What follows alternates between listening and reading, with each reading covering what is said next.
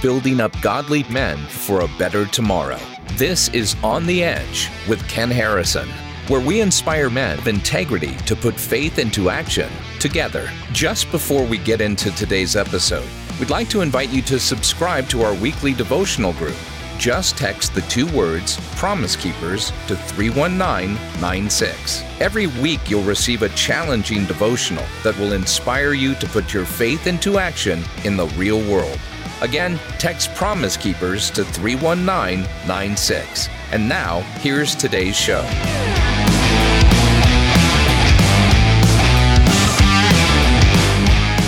Hey, so Rick Burgess of the Rick and Bubba Show. Thanks for letting me be in your studio to interview you. It's sort of a reverse here. It is. Me sitting here talking to you in our studio, I feel like I should be going, hey, welcome to. Right. Yeah, but you're the host today. I'm the guest.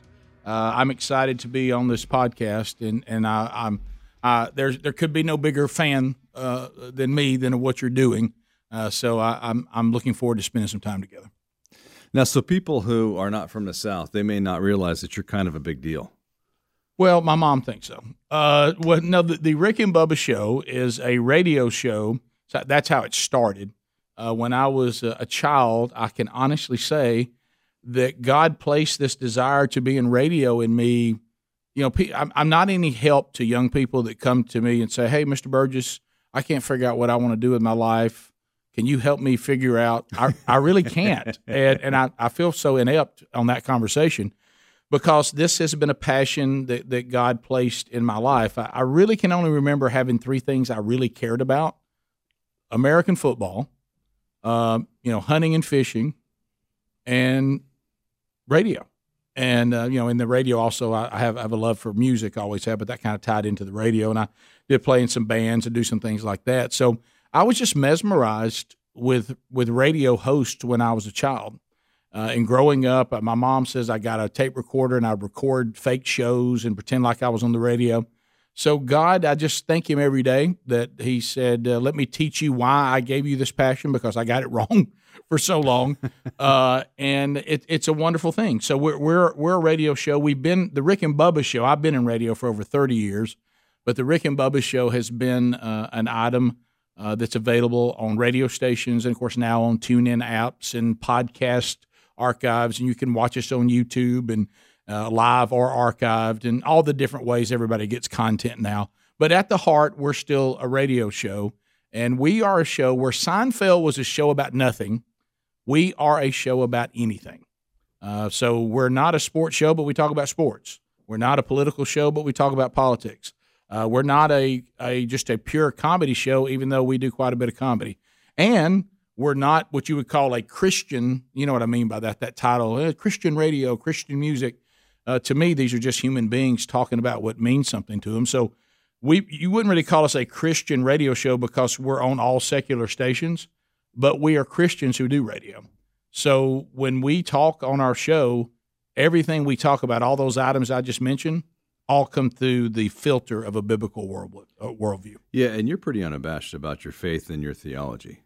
Yeah, I mean, we will get down and deep and dive in, and I believe when Jesus said that he was the way, the truth, and the life, and no one comes to the Father except through him, I take that pretty serious. And when he says, go out and make disciples and teach them all that I have commanded you, then that's what we should do.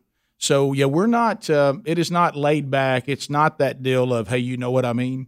Or we don't say big man upstairs and, some of this garbage that you usually find in a man that really doesn't know Christ, which is why he's saying that. He's never encountered Yahweh when he calls him the big man upstairs. You know why we do that? Because that makes him a folksy grandfather and much easier to sin against. It's the people that kind of treat Jesus like he's a hippie, this kind of stuff. No, we talk about who God says he is, okay, and not trying to make him more palatable. No, we don't do that. You said something key there, because one of the things I get on a lot is that people, they act like some of Jesus' words he was kidding.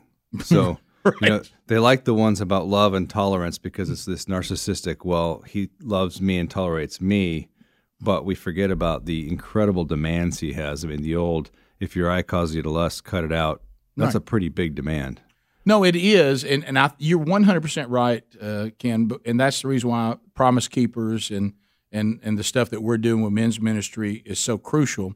If you ever want to wonder why men's ministry is frankly not very good at most churches, it's because they've tried to present a vision of God and of Christ, the Father, Son, and the Holy Spirit that isn't biblical. And they think that what they're doing is trying to make him more palatable. When it comes to men, it actually turns men off. If they were told that Jesus said that if you want to follow him, to deny yourself, pick up your cross, and then he goes to Matthew 7 and says the path you're going to be on is the gate's going to be narrow and the path's going to be hard, and most of you can't do it. See, the Marines weren't the first one that came up with the proud, the Marines. Jesus said the followers of Jesus would be the few, and they would be on the path that is hard, and most of people will not do it. And when he says things like, I'll divide your family up, your family may hate you, and are you willing to, if they hate you, to pick me over them? These are difficult things. And I think Steve Farrar, who of course is on your board, and I have a tremendous respect for him, I thought he had a great comment when he said, we got to stop presenting Jesus with only some of his attributes. Mm-hmm. We can't say that Jesus never got angry, because he did. We can't say that Jesus never said things that offended people, because he did. He said the where we get in trouble is we don't know how to take these characteristics and hand them out perfectly. Jesus had all these attributes that a man has, but because he was 100% God and 100% man, in his perfection, he handed out righteous anger perfectly. He handed out meekness perfectly. He handed out telling the truth perfectly. So you don't have to take these things away from him. Just learn how to use them in the correct way. And I thought that was a great statement. He had all these things. He just used them the correct way. By the way, Burgess, this coffee is every bit as good as you said. I told you it was. Yeah, you were bragging about it. Yeah, BuzzBox Coffee is a company that they make these incredible bags of coffee from places all over the world. And one of the things that we've done at BuzzBox Coffee is we think that one of the greatest things that we could take out to the world is capitalism. Mm-hmm. But so what we do is we teach these farmers, hey, if you want to bring this, we'll help you get it to market, because you do need some help there. But we want you to make it top 1% Arabica grade, and we're going to teach you how to use this land that is so fertile for coffee to do it correctly, to make it sustainable. Just not do it in a way that you're not trying to mass produce it, where you can always have it. And we're going to show you how. And what's so cool in some of these parts of the country, when we go back, is when they're doing well with their coffee farming, and then we'll come back and they'll have things like, hey, we're raising goats now. We think we can make money off that too. What do you think about that? And so now they've caught, if you want to raise the standard of living somewhere, teach them capitalism. Mm-hmm. And, what we've done as the church too many times is we've told everybody, sit where you are and wait for us to come back with goods again. And there's nothing, that's right. But there's nothing wrong with giving, but you need to be teaching them, how can they stand on their own? And then you see that father standing there with his family, with his coffee farm or his goats or whatever, and he's thinking, I'm making my own way. So BuzzBox Coffee, you can go to rickandbubba.com and look under our sponsors link, and you'll see BuzzBox Coffee. And every time you drink BuzzBox Coffee, 10%, which we'll talk about today, this name may not mean much to you now, but it will by the time we're done, goes to something called the Bronner Burgess Memorial Fund, and that's in the name of our youngest son. And then we hand out these grants to evangelical ministries all over the world. And so it's just a way we believe. Nothing wrong with donations. I'm for them. They're great. But what we want to do is we're more like the Apostle Paul. We're going to make tents, and we're going to provide our own way. So, and we do that with products and stuff. So this is a good one. So I'm glad you're enjoying it. Ethiopian Reserve is what you're drinking right now. That was a long commercial. It was. Do I get paid? Well, I guess you bought me breakfast. I did, and so in return for breakfast, I get to do an ad on your podcast. Yeah, apparently. Well, see, if you didn't like it, then I'd move on and go, I don't know where it came from. Yeah, it's funny. I was just getting a lesson from Phil Robertson, our mutual friend, yesterday. Yeah. I was out in West Monroe, and he was touring me all over his duck hunting property, and he said, I ain't no environmentalist, which wasn't a shock to me. No. But he said he was giving me a lesson about how he managed all the floodplains, and the I guess that river floods 30 feet. Correct. And then comes in, and he was showing me how he has the pipes to drain it so that the trees can grow better. He said, I do all this so I can kill ducks, and he's Exactly. got his thing. God put millions of pounds of protein flying down, to come down here, but duck hunting season is 60 days long. And he says, so for 60 days of me hunting, I have made this 1,600 acres of pristine land, perfect with rice and all the millet or whatever else that they eat, so that these ducks are healthier, well-fed, they breed better. I made perfect breeding grounds for them. So I'm augmenting the duck population, and it's all doing that great.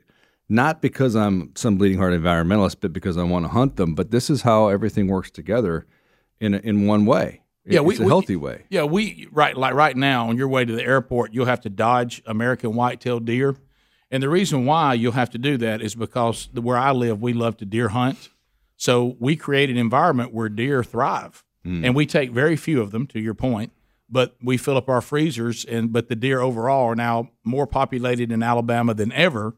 The herds are healthier than ever. The environment is healthier than ever. We're not developing all these natural forest land and all this natural farmland because we want deer to have a place to live because we enjoy hunting them, which leads to this. If you really love an animal, then you should eat it. It's true. There's some truth to that. There is some truth to that. And I am all for eating the animal in a restaurant. I am too. The idea of shooting it and cleaning it and hauling it out. And, Yeah. I mean, I live in Colorado, as you know, and somebody was just telling me about bagging an elk and how he climbed the mountain, and he's at 12,000 feet elevation, and he sees the elk 400 yards away in a canyon, and he shoots it. And now he's got to take an elk up a canyon and down and pack. I'm like, that doesn't sound like fun to me. They have restaurants for that sort of thing. It comes with a nice little huckleberry sauce and a side of potatoes. And it's fantastic, but I'm not as hardcore as that. I will shoot an American white-tailed deer probably this coming weekend because our rifle season is about to open. I will put it into the back of my truck, drive it to the deer processor, who will then process the deer, and we'll fill up the freezer with that. So I'm not as hardcore, but I do enjoy it though. And the meat is fantastic. And back to some of the bleeding hearts out there, whatever meat that we don't need, we donate to a food bank, and we feed the poorest people in Alabama. They have delicious meat that we've all hunted. So you had started to segue earlier. You've got a foundation for your son. Correct. Start the story with what we were talking about earlier with, raised middle class-ish. Yeah. Finally started to get some money and take us from there, because what I want people to get out of this is where God shows up in immense tragedy, how you dealt with this immense tragedy, and how your marriage survived what destroys almost all marriages. Yeah, so the story is this. My wife and I'll give you the long story since it's a podcast. Unlike being on the show where you have to do it in little 5-10 minute segments. But my wife The only commercials that we have are the ones you keep. That's right. Sorry about that. And there's more to come. No, I'm just kidding. So in 1996, my wife and I were married. Both of us had come to the marriage altar, completely redeemed and reconciled to a holy God through the redemption found only in Christ. But when we went through our marriage counseling, both of us were cultural Christians, which, by the way, that's just a nice way to say lost. Okay, thank you. Yeah, we believed all the same things that the demons believed about Jesus, but we were not under his authority, nor had we repented, nor were we reconciled back to God, nor were we involved in any kind of church home at all. And I remember which a lot of people listening to this need to hear, because there's been a lot of people say, wait a minute, that sounds like me every time I tell the story when I get to speak to men all over the country. And that is that, I was raised, like you said, in kind of a lower middle class family. I didn't know that we didn't have a lot of things. It didn't matter. There's no heartstring story I have for you. My mom and dad loved me. They're still married to this day, and they introduced me to church and took us there mainly out of a cultural obligation. My grandmother is a true disciple of Christ, or was. She's gone on into heaven now, but she lived it. My dad believed it, but kind of thought she was maybe a little radical, which I found out now just means she was the real deal. But anyway, so and we weren't. So when I left and went to play college football, I left the church and never went back. You got to say where you played now. I actually played at Troy, Alabama. Troy. Yeah, it used to be called Troy State when they were Division II in the Gulf South Conference, and that's when I played for them. They're now just called Troy, and they're Division I now. And where'd your son play? My son, oldest son, played Auburn, and I know this is a bone of contention between the two of us because of your love of the Oregon Ducks, and we had to do like Phil Robertson to the Ducks in 2010 in the national championship game, and my son was on that team. So I'm 1-0 against Ken. Yeah. But anyway, so you're 2-0 because you guys had that comeback against. Oh, that's right. Last year. Yeah, I'm sorry, we're 2-0 against you. So anyway, so I when I was not in church for 13 years, and I got into the show had just started. I'd been in radio for a while, but I was completely deliberate, perpetual, continual sin. Chasing women, drinking, had already gotten divorced, was married for 2 years, had 2 kids in 2 years. So my wife then comes in and sees this man, and somehow by the grace of God, agrees to marry me. So she's about to be a stepmom immediately, with 2 little kids. And she's taking this on. I go to marriage counseling trying to get a church to get married in because, I'm a cultural Christian, so you have to do that. Right. And so it doesn't mean anything to you, but you still should do it. And so a pastor called me on it, Rick Cagle. I got to go do his eulogy when he was laid to rest, and got to tell his family about the boldness of their daddy, their granddaddy, their husband. And he looked at my life and he said, "I'm not going to marry you." And I said, "Man, you got some kind of axe to grind with somebody that's been divorced or whatever." He said, "No, I don't even know the details of your divorce. I just don't think you're saved. I don't think you're a Christian." Wow. And I was like, "What?" Wow. And he said, so why are you coming to my church? Now he's about to be the lawyer to prosecute me on my claim to be a Christian. To judge you. Well, I tell you what he did. He presented a case, and I was not found guilty of being a Christian. And he says, "Why are you coming here?" I said, "Because you're in between where her family lives and my family lives." He said, "Well, where do you go to church?" "I don't go to church." And then I said that idiotic thing. "Well, you don't have to go to church to be a Christian." And gosh, every time a man says that, are you as embarrassed as I am? And he says, "Well, legalistically, that's true, but I don't know anybody who's been redeemed by Jesus that does not go to church. They don't go to church to become redeemed. They go to church because they are redeemed." Wow. And I'm like, okay, that's a strike against me. Hard to argue that one. And then he began to point out, you do this. It's not a stumble for you. This is who you are. This is how you talk. This is how you drink. This is how you treat women. This is how you get into these fights. You do this, you do that. And he goes, these are not stumbles for you. They're not mistakes. This is who you are. And he says, so I have too much respect for the power of Jesus to say that you have been redeemed by him. Jesus can't be Lord over your life. And I was like, wow. So I was kind of offended, and I said, he's judging me. Which is what people in their flesh do. They get offended. Well, who you to judge me? And so I go home and I can't get away from it. And I get the Bible out of my house because I live in Alabama. It comes with your house. You can't live in Alabama and not have a Bible. Or 2 or 3. You have like a Gideon right when you move in. It's right over there. Of course, it was when you open it had that new smell, And you always tell men this. I said, here's what will tell me about your commitment to the Word of God. If you left your Bible at church last Sunday, when did you discover it was gone? Sunday morning, when the next Sunday came around, and you're asking, honey, where's my Bible? That's probably not a good sign. So I had more Bibles than I knew Bible verses. But I had been exposed to the gospel as a child, and I was thankful for that because I understood the concept of even what I was rebelling against without claiming I was rebelling against it. So I opened the Bible in God's great sense of humor. Where does it fall? James chapter 4. James. Look, you know this, and I know this. If you and I said, hey, I tell you what, Burgess, Harrison, why don't we get together and let's study the book of James over the next several weeks, you and I at the end of it will be like, we got a lot of work to do. We got some growing to do because James challenges us. And he's the kind of guy that we need at Promise Keepers, that we need at themanchurch.com. Do you love in Acts, Ken? Do you love it when they're trying to get the Jewish council together and they're trying to get this thing worked out between the Jews and the Gentiles? John couldn't get it to come to order. Peter couldn't get anything to happen. So we know that Paul couldn't make it happen. And it said, you know what? We're telling James on you. The Jerusalem council, they sent for James. And what does it say when he shows up? No one opposed him. James was in charge. He was Jesus' brother, so he's a little hard to argue with. Right. But when he showed up, do you love in Scripture in the book of Acts, it says, and no one opposed him, which means they'd opposed Peter, they'd opposed John, they'd opposed Paul, They didn't oppose James.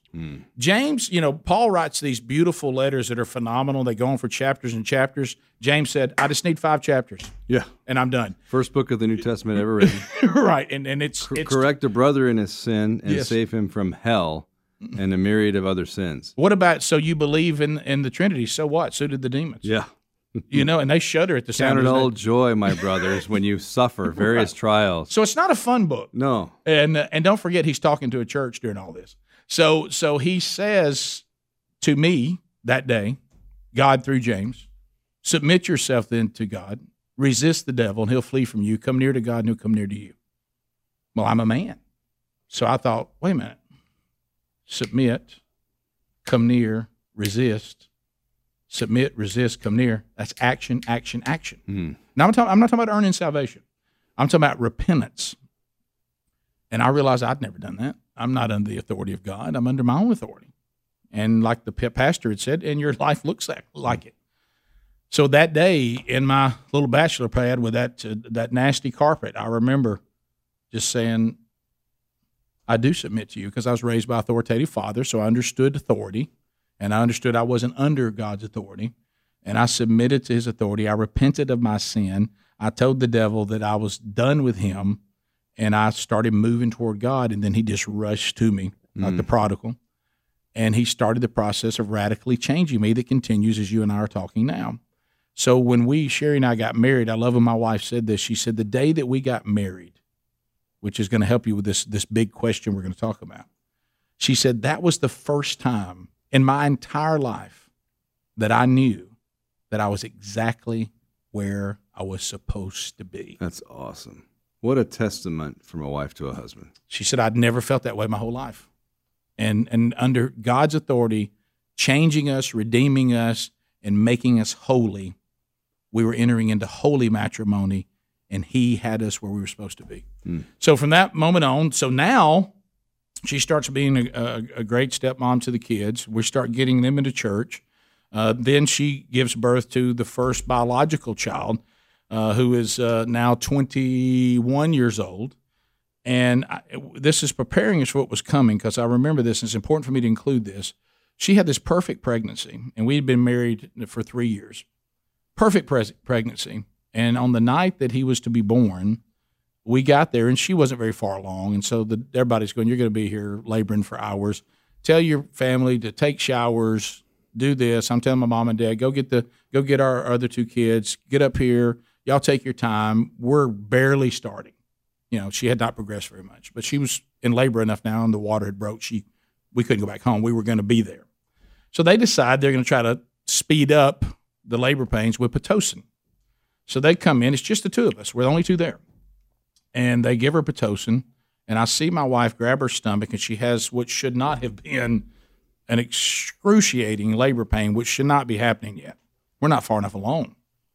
And I see the nurse look over at all the stuff that's coming out on the baby and all these different grafts they have, and they start looking at these rolls of paper, and she's hollering, and she's just screaming. And they looked and I could tell by the look on their face that it wasn't good. And they said, we're going to have to go get the baby. We're going to have to do an emergency C-section. We think that there's been an abruption, and the baby's cut off now from oxygen, and your wife's likely bleeding internally. So we have to do emergency surgery. And my wife's like, this, it's not what she wanted. She had all these visions of how it's going to go. Well, now they're putting her to sleep, because there's no time for epidurals or anything like that. And I'm just standing there. I'll never forget this, Ken. I'm standing there out in the hall. I'm kind of confused, and doctors are running, and everybody's running. None of the families got there yet. And so they push her in there, and I see the doctor scrubbing in. He's rapidly scrubbing in, and I'm like, what am I supposed to do? Where's that daddy thing where I come in? And he said, you need to pray. Is what you need to do. Really? Yeah. And so I'm thankful it was a godly man in that situation. So I did. But I'm 3 years in. I'm brand new to the faith. I'm growing. I'm being discipled by an older pastor. We're plugged into our local church, and we're getting involved. But I'm still just an infant spiritually. And I said, Lord, I know that you are in control of who lives and who dies. And I just pray right now you save my child and you save my wife. Please don't let them die. And so I look, and they're in there, and I see the doctor, and all of a sudden the doctor looks around and he pulls this wonderful baby boy out of my wife's body, and he points to the baby and he gives me a thumbs up. He's okay. And so then he points to my wife and he says, give me a thumbs up. She's going to be all right. Oh, wow. And so I begin to, and then they said, hey, let's clean the baby up. We're going to do the APGAR score, be sure there's no problems, and we'll give him to you. There's no family there yet. They all know the problem. They're trying to get there now. And I remember walking out into that hall, waiting on them to hand me the baby, and they're, sewing my wife up and all this. And I just said, Lord, thank you so much. Just thank you for saving my baby, and thank you for saving my wife. And I remember thinking, this Christian thing is really awesome.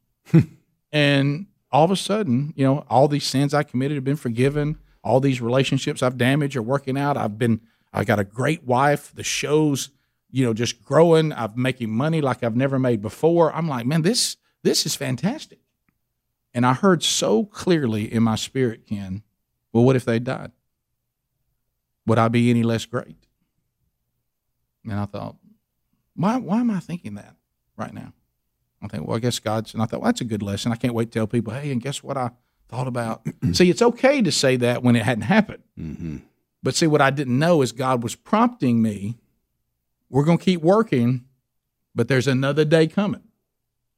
So you need to start thinking about if I'm God in all things or just some things.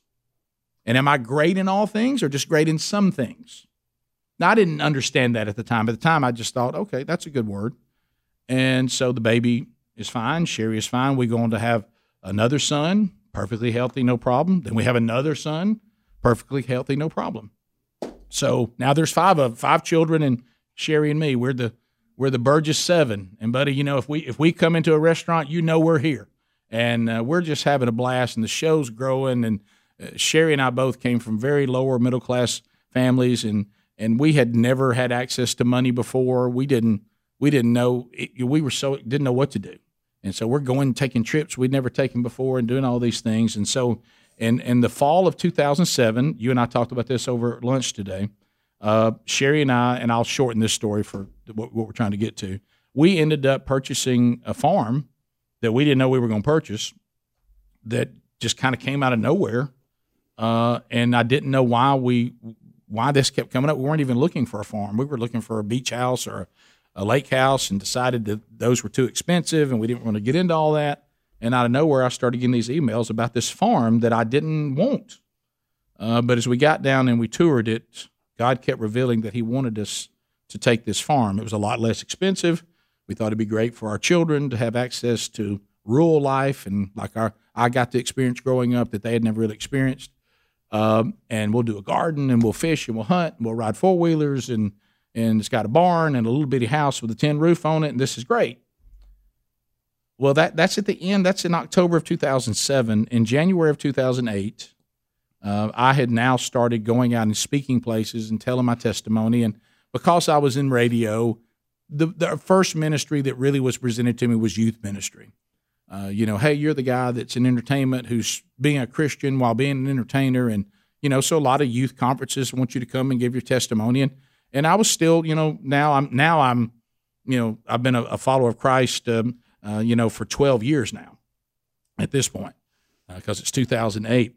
And so I'm, learning. I'm further down the road. And I remember I was preaching, and the verse that I used at the end of every session when I left in January of 2008 to go speak and left my wife and children behind at the house, I went to talk in 6 different sessions in Pigeon Forge, Tennessee, up in the Gatlinburg, Tennessee area. And I'm at these conference centers, and I'm speaking to these groups of youth with Scott Dawson's Evangelistic Association. Scott and I are still dear friends to this day. And my last verse was John 16:33. I said, and I want all of you to remember, with all the things going on, with 2008, that was another time when things were getting kind of rocky in our country, not near as bad as now, but at that time things were getting uncertain. And I said, remember that Jesus said, I say this so that you'll have peace. And I said, don't we all like that? I mean, the meaning, isn't that what you really want? If I was to ask you what you really wanted, you'd say peace. You want to know that everything's going to be all right. Well, Jesus says in John 16:33, I say this so that you'll have peace. In this world, you will face tribulation. Not you might, you will. But when you do, Always take heart, have joy in your heart, because I have overcome the world. Whatever it is, Jesus has overcome it. He's overcome our sin problem. We all deserve hell, but Jesus said, I'm going to resolve that. So I've resolved your eternity, so you always hang on to what really matters and remember who I am, and I've overcome it. I'm better than whatever you're facing. I'm stronger than whatever you're facing. And that's my speech. And then I walk out after the fourth session. I had 2 more to go. I got into the van to be driven to the next arena, and my phone had been ringing while I was talking the session I just finished, and it was from my house. So I called back, and that's not abnormal. I mean, you go on the road a lot. You get a call from your family. Hey, what's going on? How's it going? And all this. Hey, the kids want to talk to you, whatever. And my wife was frantic, and she said, you got to get everybody there to pray. And there was about 7,000 youth there. And I said, what's happened? She said, I don't know how this happened. And I said, what? Tell me what's happened. And she said, the baby got out of the house. The boys were all playing. He got out of the house. I don't know how he got out of the house. He's fallen into the swimming pool, and he's drowned. And this is the baby. This is our 5th child, 4th son. And his name is Bronner, back to the Bronner Burgess Memorial Fund. I remember Sherry wanted to name him. She goes, you named all of them. Let me name this one. And all of our kids, we didn't know they had B names until we got down to the 4th one. So now you can't change your B theme, because now that kid feels weird. So my kids' name are Brandy, Blake, Brooks, Brody. And so we get down to the last one. She says, I want to name this one. I want to name him Brock. And she said, oh, you're trying too hard. That's that super hyper, Brock. You're trying to make him out to be another linebacker and all this. And I said, well, maybe. And she said, I don't know. I just like this name Bronner. And I said, that's somebody's last name. That's not even a first name, honey. She said, I don't know. I don't want to do a weird name, but I kind of want to do a unique name. I like Bronner. I said, okay. Well, now, again, there's God again. He has a unique name that you may not forget. And so she said, you got to get everybody to pray. He's drowned there. And now the EMTs are trying to revive him. And think about, you know how it is when your wife's having trouble and you're on the road and you can't just be there. There's distance between you. I mean, you're not going to get to them in the snap of your finger. Even if you come up with this great plan to get to them, there's distance. And so immediately people started I had driven there, which is about a 4.5-hour, 5-hour drive from where I lived. And so people immediately says, we got to get you on a plane. We got to get you back quicker, which I agreed. Go ahead. You don't have to speak these last 2 sessions. We'll get out and tell these kids what happened. We'll get them praying for you. So now you're trying to get back. And I had a friend that said, get in the car. I'll take you back to the hotel, get your stuff, and I'll get you to the airport. They're sending a plane for you. I found out later all the different people that were moving around trying to get a plane to me, which I was so grateful for. Mm. And so he and I are riding in the car, and I guess we're just so accustomed to God doing what we want. Mm. And I remember him being confident. He says, hey, it's going to be all right. Your son's not going to die. And we both kind of, that's how this turns out, right? And I start thinking back to, Brooks and the problems that he had at his birth. And I was thinking, well, God, he turned that around. But in the back of my mind, what if they had died? Would I be any less great?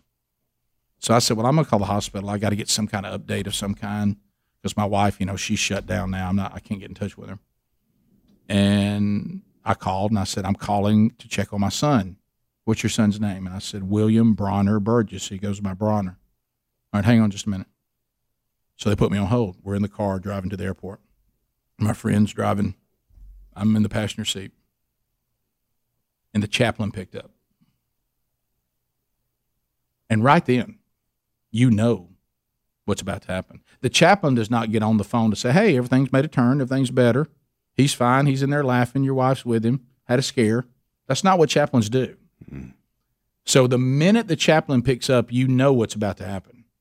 And I remember feeling this overwhelming presence of the Holy Spirit just pressing in on me. And, of course, my friend's looking at me like, so? And the chaplain, I'll never forget this, says, Mr. Burgess, are you alone? And I really wasn't talking about my friend driving. Just uncontrollably, I said, I'm never alone. I'm never alone. And, we're not. If we belong to Christ and we have God's Spirit in us, the Holy Spirit, He's always there. The comforter, the helper, And I felt the presence of God. I felt the comfort. I really did. I felt the strength just saying, hey, I'm here. And I'm in control. I'm here. And then I said something so weird that could only be supernatural. I said, I can't imagine what you have to do every day. And the chaplain said, what? I said, I don't know. I just feel like I need to pray for you, man. I can't believe you have to tell people what you're about to tell me. I said, you have to do that every day. You know, I had a connection to this chaplain, you know, and then the chaplain said, Mr. Burgess, your son could not be revived. Your son's passed away. And I said, well, where is my wife? And the chaplain said, there's people with her. And I said, you tell her that I'm coming to her right now. I will be there. So then came the process of walking to that plane and getting on that plane. And I remember looking out the window, and it was so weird because the moon was there where it was supposed to be. And, you know, you think the whole world's come apart because your world has. And I sat down. I don't even remember what the pilot looked like. Years later, he said, I'm the pilot that flew you. You're tunnel vision. And I said to God, because of this relationship that we're given with him through Jesus, I said, Father, what are you doing? What is this? Because you know what? I knew enough, now a 12-year follower of Jesus, unlike the 3-year follower of Jesus. This time I know enough to know that he allowed it because I know he could stop it. He's already shown me he could stop it if he wanted to. If that was his will, he could stop it. But he didn't. And so I said, so what are you teaching me? What is this? And I just felt in my spirit the word perplexed. I want the world to be perplexed. They expect you to reject me in this, and I want you to glorify me. They're about to see the real deal because I was totally dependent on him. Either I remember my brother saying, your brother knows you pretty well. And my brother said to everyone, I heard, months later, he said, I told everybody this is going to go one or two ways. It's either going to be one of the most awful things we've ever seen, and Rick is going to reject God, and he's going to turn on his family, he's going to turn on God, and it's going to be ugly. Because he knew that I was capable of being that guy too before Jesus, because I was a bad guy. He said, or this is going to be really something to watch. It's going to go, there will be no in between. This won't be some mediocre response. And so when I get off the plane, I could literally, you can't really feel your feet touching the ground. You can't really feel it. And you're kind of almost being ushered like you're gliding into the hospital. And he had just given me everything that I needed. And my wife, describes in her book that she took 5 years to write a book about where is God in this. And, of course, you know what the answer is, right in the middle of it. Scripture's not silent on suffering and pain and all of this. It says quite a lot about it and who God is in it. And so at this time, though, she's just grasping for answers. And she said, I was there and I was praying for my child to be revived. And she said, and they're trying to revive him. And she said, I can remember these audible words coming out of my mouth that I couldn't pray. You and I talked about this when we did the Facebook Live thing. Romans chapter 8, sometimes the Holy Spirit prays what you ought to be praying. And she said, I heard myself saying, not my will, but your will be done, Lord. And she said, I couldn't pray that because I didn't really want that. I wanted him to do what I wanted to do. Mm-hmm. But his will be done. Jesus in the garden, Father, not my will, but yours. If there's any other way, if there's not, then we do this. So he was not revived, as you know, and the doctors told her that they had to stop. And she said, so at that moment, my pastor came in and he tried to console me, which he should. That's great. Our family came in that was there and tried to console me. Our friends started surrounding me. She said, but there was an awkwardness in that hospital because they all knew that they could not be my husband.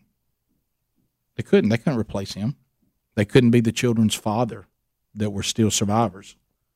So we all waited on him because no one could replace him.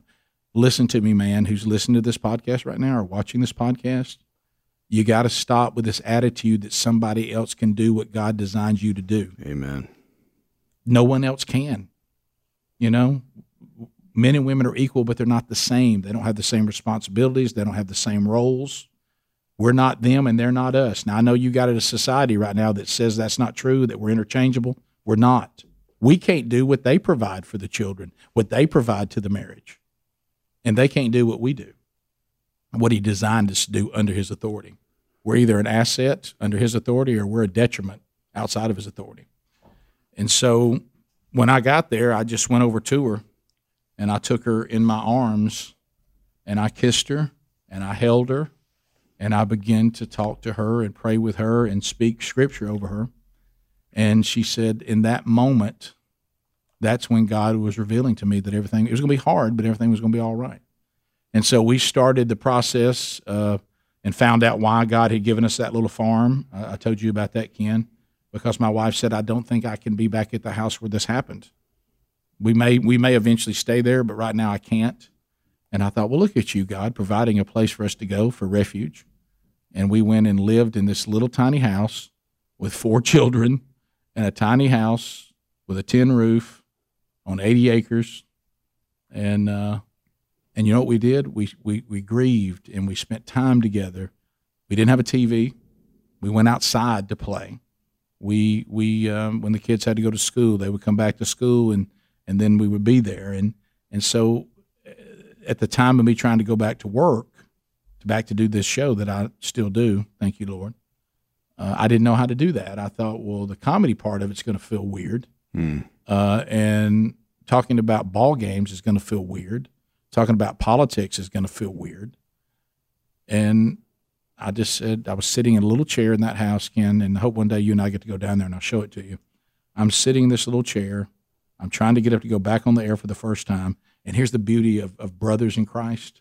My brothers in Christ stood at that studio and waited on me. All they did was stand where I could see them when I started doing the first show that I went back, and they just looked at me and prayed for me the whole time I was there to help me get through that first show.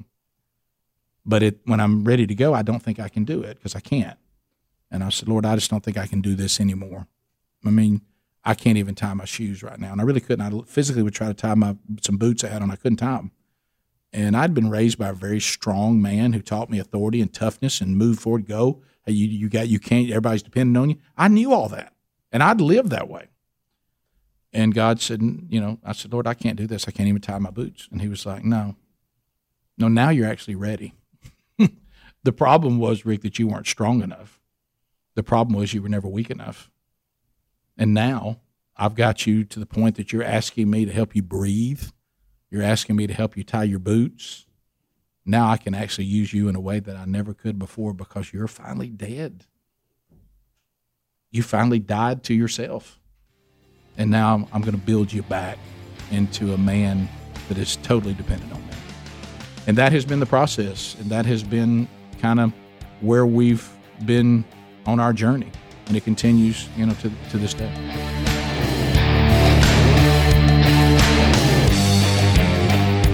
Today's episode is brought to you through the generosity of Waterstone. For nearly 40 years, Waterstone has assisted givers in supporting their favorite charities, like Promise Keepers, by crafting customized, innovative giving solutions. Waterstone gift strategists stand ready to create your personalized charitable plan, utilizing business interest, real estate, appreciated assets, charitable trusts, giving funds, and more. These donor-specific giving strategies allow givers to bypass capital gains taxes, receive a fair market value charitable deduction, and have tax-free growth for years to come. Prioritize income, minimize taxes, and optimize your giving with Waterstone. Find out how to give and receive the most from your assets by visiting www.waterstone.org. And now, back to today's show.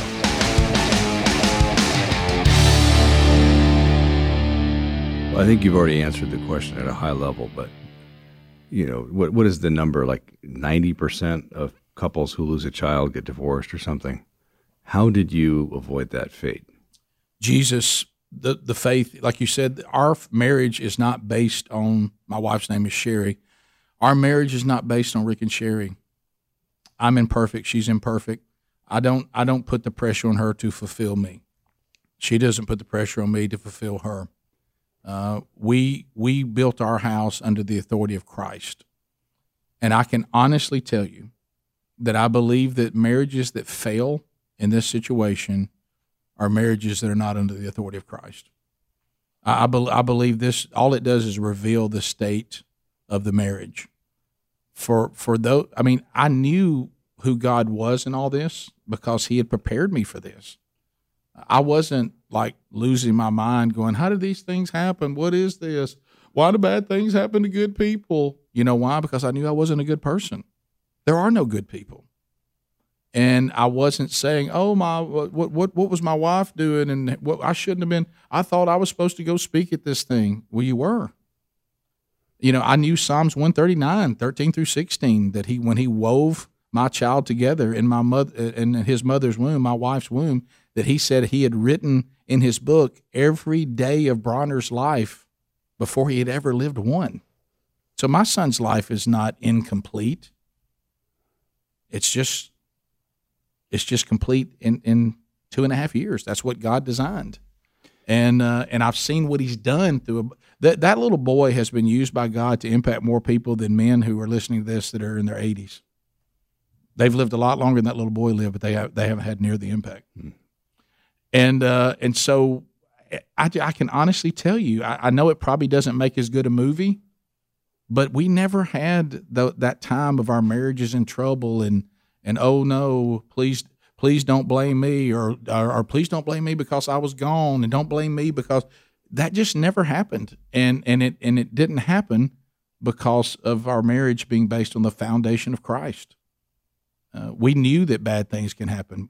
You know, as my wife talks about before, she said she cried out to God, you know, why the children? But we were so happy. And you know what God said? But I called you to be holy.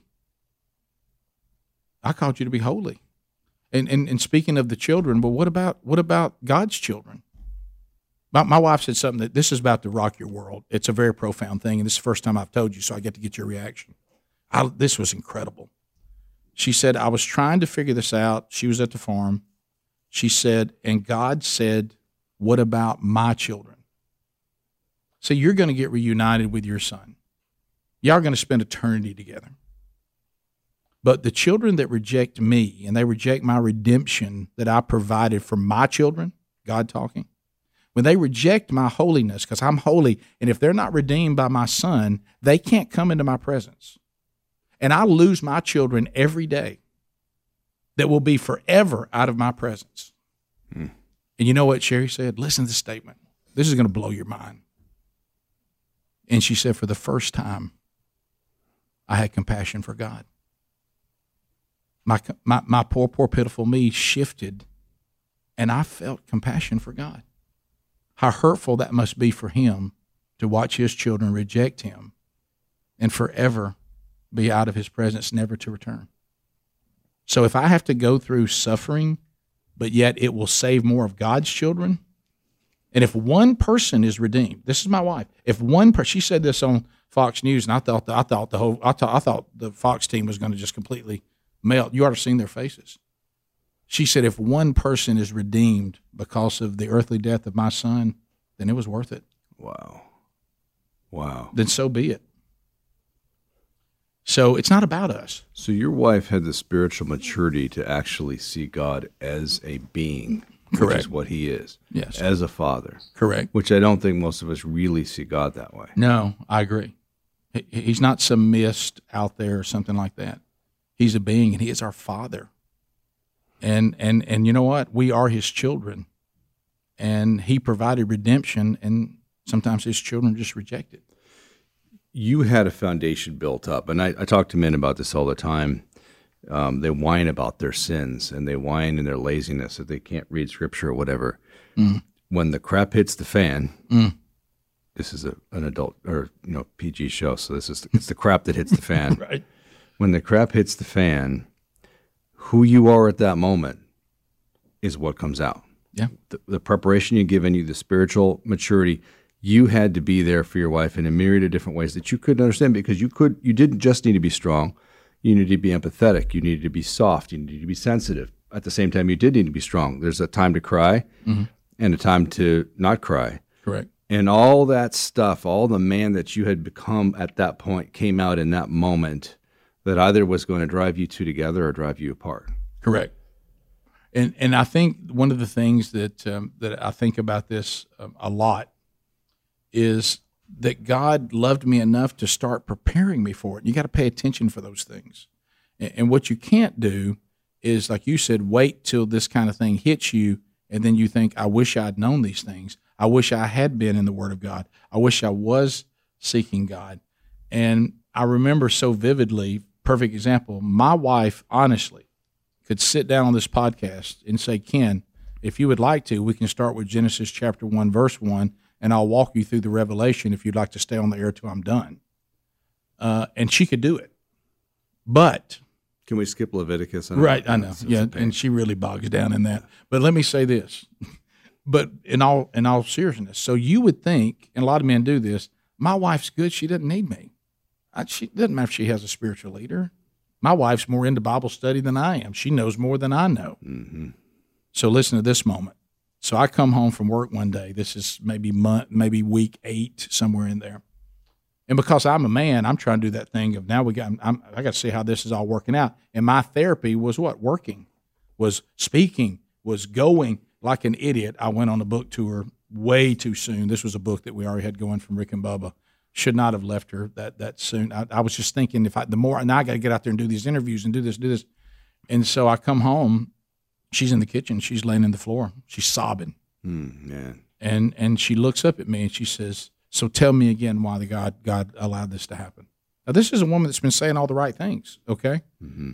And I'm like, well, she knows this. I'm, like an idiot. And I'm kind of like, I don't understand this. And so I said, well, we talked about Psalms 139. We talked about all the verses about suffering. We talked about 1 Peter 1, 6, and 7. When she was on the morning after our son went to heaven, I think we passed out for maybe 15 minutes, 18, 20 minutes. It's all the sleep we really got. And I walk into the room. She had actually gotten out of the bed before me, and she has our children sitting around her, and she's on the couch, and she has the children reading Romans chapter 8 to her from beginning to end. And when they would finish, whoever was reading it, she would say, again, read it again. And so I remember that, and I'm like, and I looked at her, and like an idiot, I said, honey, I'll tell you these things, but you know these things, and I've already told you this. And I'll never forget this, to your point. And she looked up and she said, well, then tell me again. Well, what if she said, tell me about this, and I said, I don't know. Mm-hmm. What if I didn't know? What if I said, well, you're the one that studied all that? Where would she be right now? Where would our marriage be? That's a powerful point. What if I didn't know? See, that's the thing I think men don't understand. You need to know. And like you and I have talked about, just devote the same passion and time and effort to knowing the Word of God as you do to all your hobbies and all the other things you care about. You're an expert on those. Not because you have great study habits, but because you care about it. So why don't we have that same drive? And I'll tell you why. If you don't, it's because it isn't as important to you as the things you're an expert on. It's not because we don't have good study habits. It's because we don't really love it the way we do the things that we know a lot about. But see, your wife and your children are going to pay a terrible price if you don't know. Because, look at the state of this country right now. Now would be a great time to start knowing what the Word of God said and who God says He is and where we're headed. And so you can tell your children and your wife, don't worry. I remember growing up as a little boy, my dad's a big guy. I played linebacker and fullback, and I have to hear about that all the time in the SEC when they played both ways. Well, we played both ways. We didn't even have a face mask. I know, Dad. But, and so he's that guy. And tough as nails, successful football coach. And I remember, and this is the way we need to, like you're talking about, see the man of the house under the authority of the ultimate father. we used to go down. My grandparents had a little cabin down on the Black Warrior River, and they had one of those old timey ski boats. Where's that? It's hard to describe. The Warrior River is really big, but it's in Alabama, and it runs from the top of Alabama all the way down to the Gulf of Mexico, down into the Mobile Bay, down that way. It runs through the whole state. Okay. So this was kind of outside of Birmingham, Hueytown, out that way. And so they were there for years in a little cabin, and they had one of those old-timey ski boats. You know, had the little window in the front and whatever. And I remember we would be out in the water, and sometimes storms would be coming. And I remember as a little boy, I hope you had this experience. I don't know the relationship you had with your dad. But I would look, and my dad, with those big, muscular legs and a pair of shorts, would get up on that steering wheel, and he'd start looking. You ever seen somebody look over the top of the actual windshield when they're driving a boat? And he would look at the water. And the minute I would see him driving the boat, I was at perfect peace. I was like, well, there's Dad. He's got this. Now, I don't know whether he had it or not. I never knew if there were times where my dad was going, oh, buddy, we're in trouble. You know what I mean? But I never noticed it. I couldn't see it. He was calm. He had it under control. And so when I would look at him, he was a calming force. And that's what our families need to see from the man of God in their house. Hey, Dad, is everything going to be all right? Yeah. Let me tell you who God is. Let me tell you what the scriptures say. At the end of it all, guys, it really is going to be all right because of this biblical truth. Dad, why is this happening? Bam, this biblical truth. Dad, why is this the biblical truth? Biblical truth. Hey, Dad, are there many ways to heaven? Biblical truth. Biblical truth. Hey, Dad, what's Dad? Well, hey, at school they say God doesn't really have a standard of marriage that really anybody can be whatever they want to be, whatever gender they want to be. What's the Bible say about that? See, when you don't know those kind of answers, you're really setting your family up for failure. And nobody's going to replace you. This is how we got where we are because we have outsourced this spiritual education of our families to the government and to school and to corrupt churches. Yeah. Rick, when you were going through all that, some people listening to this now have gone through this trauma or something related. But many more people have been the guy that was the friend of somebody who went through it, or they will be. When you think back to how people responded to you, what was the right thing to do? I mean, there's those people that run up with the patronizing verses, right? I mean, your wife was being read at Romans 8, 8:28. All things work together for good, which when your son just died doesn't sound very good. How should guys who are responding to this kind of trauma in someone's life, a family member, how should they have responded? Well, here's what you don't say. You do not say, sometimes we don't know why. Please don't ever say that. That is a terrible statement. Well, sometimes we just don't know why. No, people are looking for answers. What you really need to know is not the patronizing verses. You need to know the part of the Bible that talks about who God is in all this. Hey, once you know that your loved one's life is complete, remember what God said in Psalms 139, 13 through 16. I know it's hurtful right now, but their life's not incomplete. Hey, hey, man, we're praying for y'all. This is a great time for C.S. Lewis said, pain and suffering is God's megaphone for a sleeping world. He's giving you a megaphone right now. And one thing that really helps, and I've seen this turn, especially a dad, on the dime.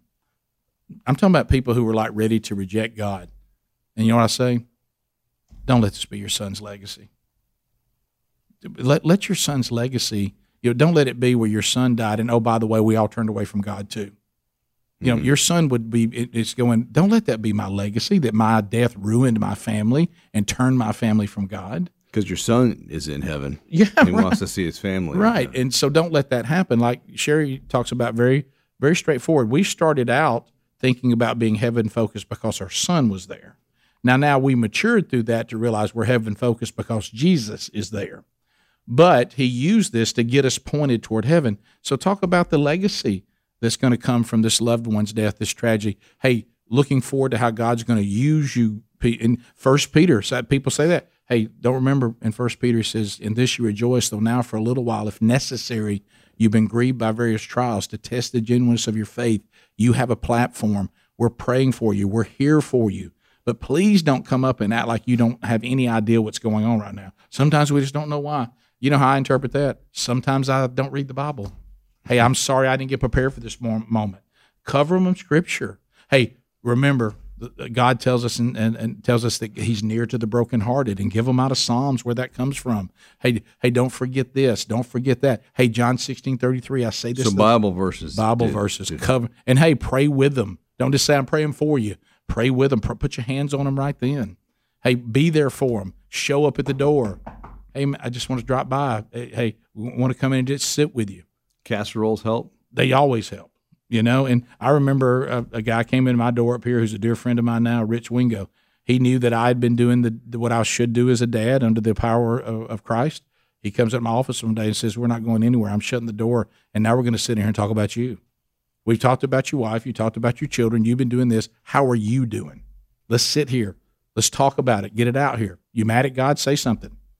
And then let's walk through the scriptures together. That's good stuff. Yeah, that's how it works. I remember working on a major business deal in 2004, and my son had this horrid asthma attack, and I had to go from my office and pick my son up, and I don't know why we didn't call the ambulance, but rushed him to the hospital in this pouring rainstorm and got him in. He was 3 years old, and he was laying there, and if anybody's ever had anybody almost die of asthma, they'll know what I'm talking about. You can see the ribs, the suction around the ribs, and their lips turn blue. And I remember that little 3-year-old looking at me like I was going to do something, right? Oh, wow. And he's trying to talk, but he can't because he doesn't have enough air. And so he just have this gasping sort of, and he doesn't realize he's still happy.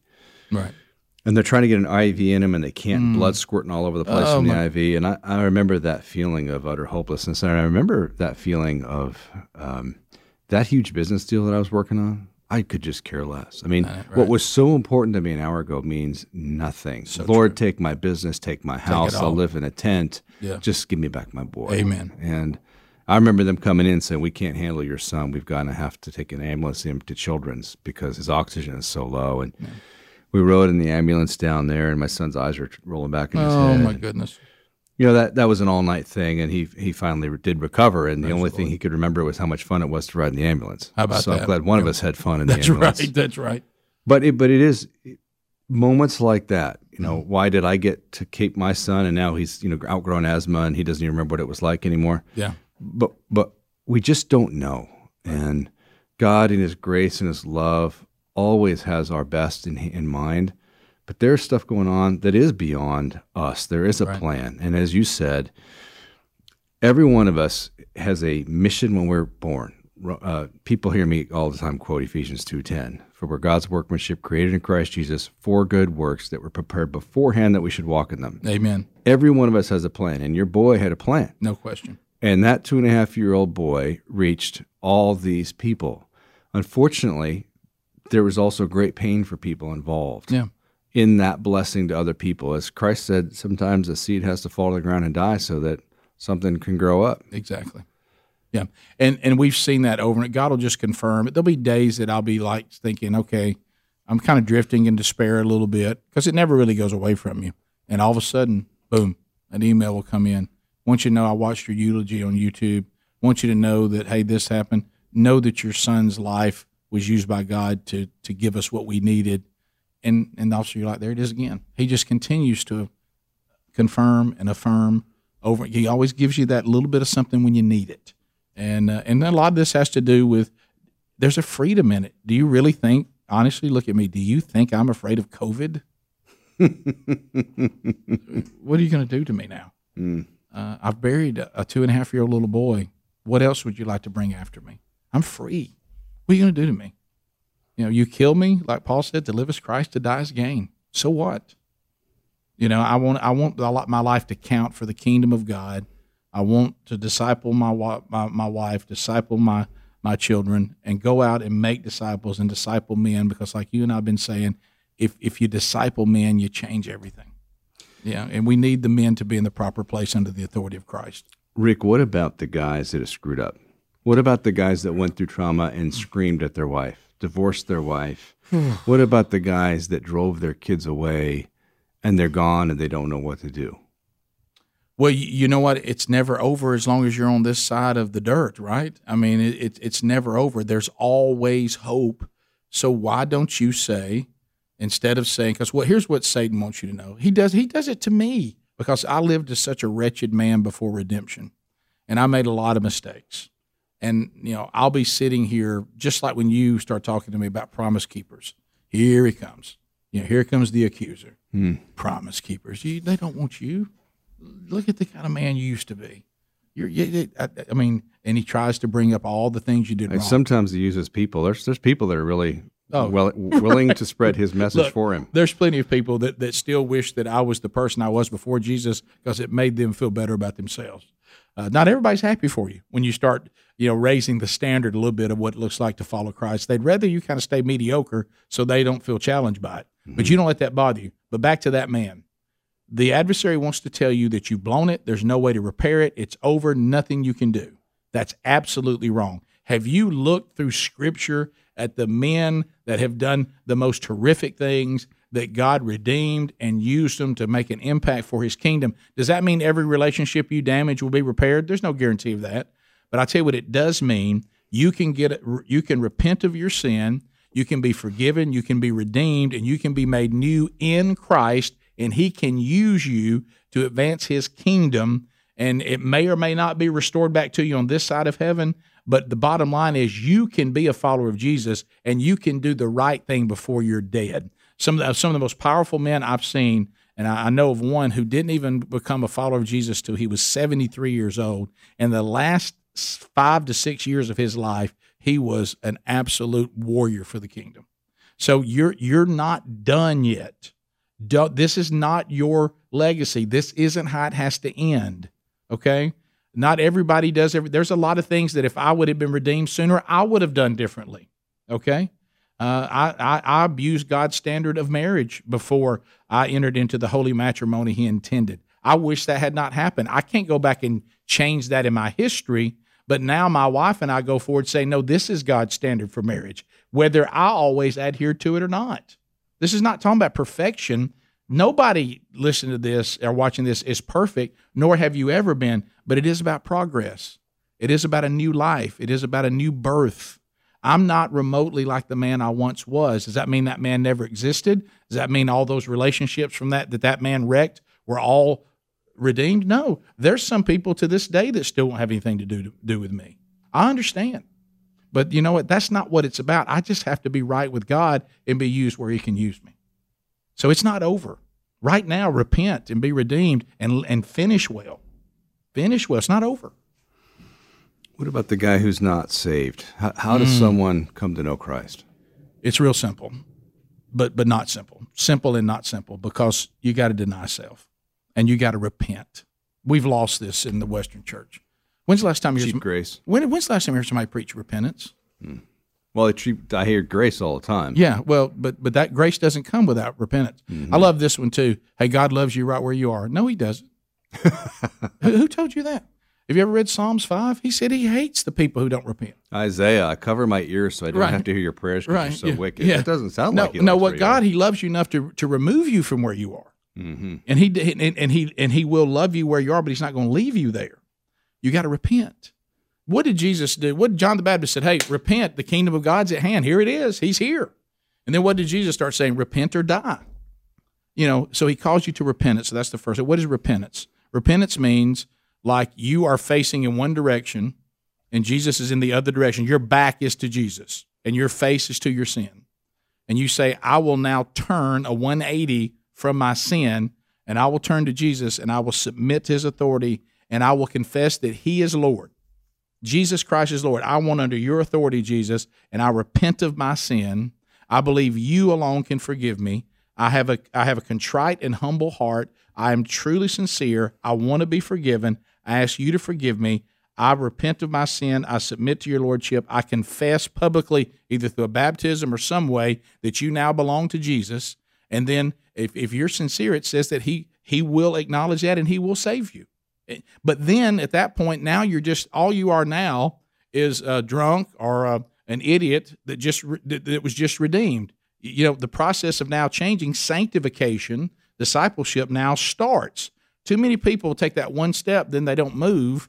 And a lot of times you see no impact or no change in that life. Jesus will change you in a moment as far as justify you. But as far as sanctifying you, that's still going on with Ken and Rick. We're still growing, because that's a process of sanctification, and that comes through prayer and fasting and getting in the Word of God and getting involved in the local church and starting to pursue Jesus and growing in His Word. But those of you that are lost right now and you say, I can't fix this because I'm not a man of God, you're right. So repent. Repent of your sin, confess Jesus is Lord, come into His authority, and say, look, I know that you love me. I understand the cross. It's obvious that you love me, but you got to teach me how to love you, because if I love you, I'll start obeying you. So last question. How important is being discipled? It is crucial. What does it say in the Great Commission? Go and make disciples. It doesn't say go and make converts. So you can't just leave them there.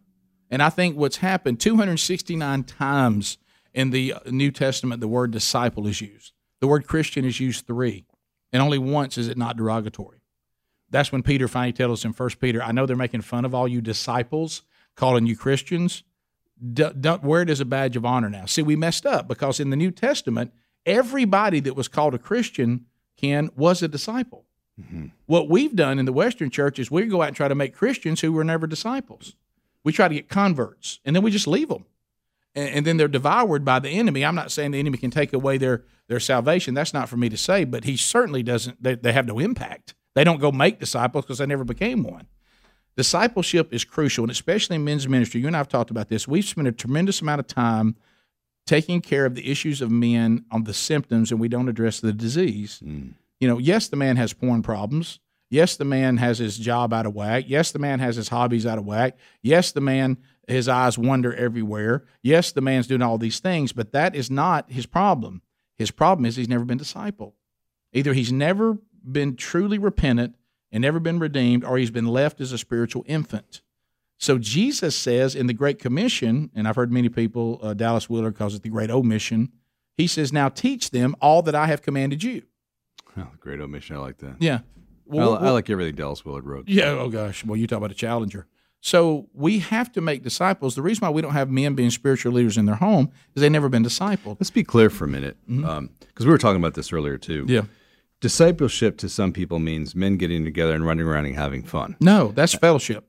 And so fellowship and discipleship can go together. Sure. But that's only one or the other. And as I had said to you, if I said, Rick, I want to learn how to speak Spanish, I want you to teach me Spanish, yeah, I think you're probably the wrong guy to go to for that. Probably so. But, for the sake of argument, I'm not going to learn Spanish by us going duck hunting together. No. I mean, you may teach me how to count to 10 or you something. may say que pasa, hola, but you don't know Spanish. Yeah. How am I going to learn Spanish? Maybe we go duck hunting, and then we sit down and we study, and you hold me accountable, and you say, did you do your lessons this week? And here's what we're going to study. Here's a greater meaning of what these words mean. And then after spending years with you, now I'm finally capable of ordering in a Mexican restaurant and sounding intelligent. Mm. But church so often does this. It's run around and have fun day. Well, that's not making people nothing more wrong spiritual. with that. It's just not discipleship. Correct. Yeah. It's fellowship. And we've been calling the men's ministry fellowship, discipleship forever. And the difference is intention, being intentional. What if all of a sudden I declared to you I was a mechanic? And you're like, you're a mechanic? Absolutely. You said, okay, good. I'm about to go drive to the airport and this car sounds funny. And I'm like, oh, I don't know what's wrong with it. And you're like, well, how do you not know? Well, I'm a mechanic. Do you not know how a car works? I have no idea. Well, then you can't be a mechanic. What are you? I'm a Christian. Really? So what do you know about it? Are you a disciple of Jesus? So tell me about him. What does it even mean? What is it? Yeah. And so we have to sit down and we spend time in the Word of God. Like you said, you and I may go duck hunting and have a blast, okay, especially if Phil lets us come down to his place. Yeah, right. But then when it's over, you know what I would say if we want to do discipleship? Because we did fellowship. Now, discipleship, we get back to the camp house and we get out the Word of God and our Bibles look tattered because they've actually been used. Like Phil's? Yeah, like Phil's. And we get it out and we say, hey, man, let's talk about this. I've got a guy right now that is probably my biggest mentor and the guy I spend the most time with getting discipled. It's gotten to the point now where we can't even go hunting anymore because we talk about Jesus so much the sun goes down and we never went out. But our intention was to go and hunt. But we end up talking about Jesus and getting in the Word. And what do you think about this scripture? Before we know it, our Bibles are out. We're discipling each other. It happened just 2 weeks ago. He said, do you want to go hunt? I said, I think we've missed it. He said, what time is it? I said, it's 4:15. He's like, you got to be kidding me. I thought it was like 3 o'clock. we're going to do like an afternoon hunt, and we realized we've missed it. But that hunting became secondary to why we were there. It's important, and we still hunt. We have a great time. But discipleship is we're in the Word of God, and we're growing, and we're challenging each other. And we're how can a man not be embarrassed that he's a spiritual infant? Wouldn't you be embarrassed to be not excellent at anything in your life? But yet how are we so okay with not being excellent in our spiritual life? Well, I don't even understand that. I am embarrassed with my golf game. That's why I don't golf. Well, I didn't want to bring that up. Not excellent. I didn't want to bring that up. So wrapping up, you've been through, I think, the worst trauma that I can imagine, losing a child. You responded, and these are my words, not yours. You responded in a godly, mature manner because you were prepared. You had been discipled. You had been in Scripture. You had been in prayer. And at your wife and your children's greatest time of need, you were their dad because you were a man ready to go because you had Christian friends and you'd been in Scripture and whatnot. Last word as we sign off, because I think this is going to make an impact on a lot of people. Go ahead. If there's anybody that is a spiritual leader for your wife and for your children, if you're a married man, listen to this, or if you're a single man and you intend on that happening sometime in your life, if anybody else takes on that role, then they have become a better husband and father than you are. This cannot be sidestepped. You cannot be who that wife and that child and the church and society, you can't be who they want you to be if you are not a disciple of Jesus. You've got to correct this. Amen. Because it's like we said before, the influence you have cannot be turned off. Some of you are trying to get in a neutral position. There is no neutral position. Your influence is either an obstacle or a detriment to your family, to your church, to your society, or it's a blessing and an attribute. And the difference is whether you're under the authority of Christ or not. And this is a really big deal. And I will tell you this, if you're not a follower of Christ, you're not a man, period. Rick Burgess, I couldn't have said it better than that. Where do they go to get the streaming of the Rick and Bubba Show? Rick and Bubba Show, you can go to rickandbubba.com, spell out the word and. All the information about the show is there. We also, if you have a need for a men's discipleship strategy at your church or your community or your group, The Man Church, use the word themanchurch.com. We have all sorts of resources there. We have a plan, and we have curriculum, and we also have individual resources for individual men, and we can help you, your church, your community, your group, plug something in, and we would love to come alongside you and help you anywhere.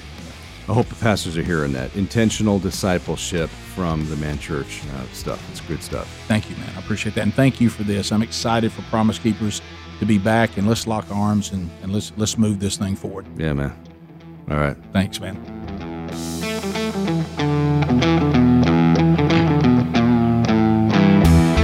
Thanks for listening to On the Edge podcast with Ken Harrison. For a lot of you, this is our first time meeting, and I want to tell the men listening about an organization I'm the current chairman of, Promise Keepers.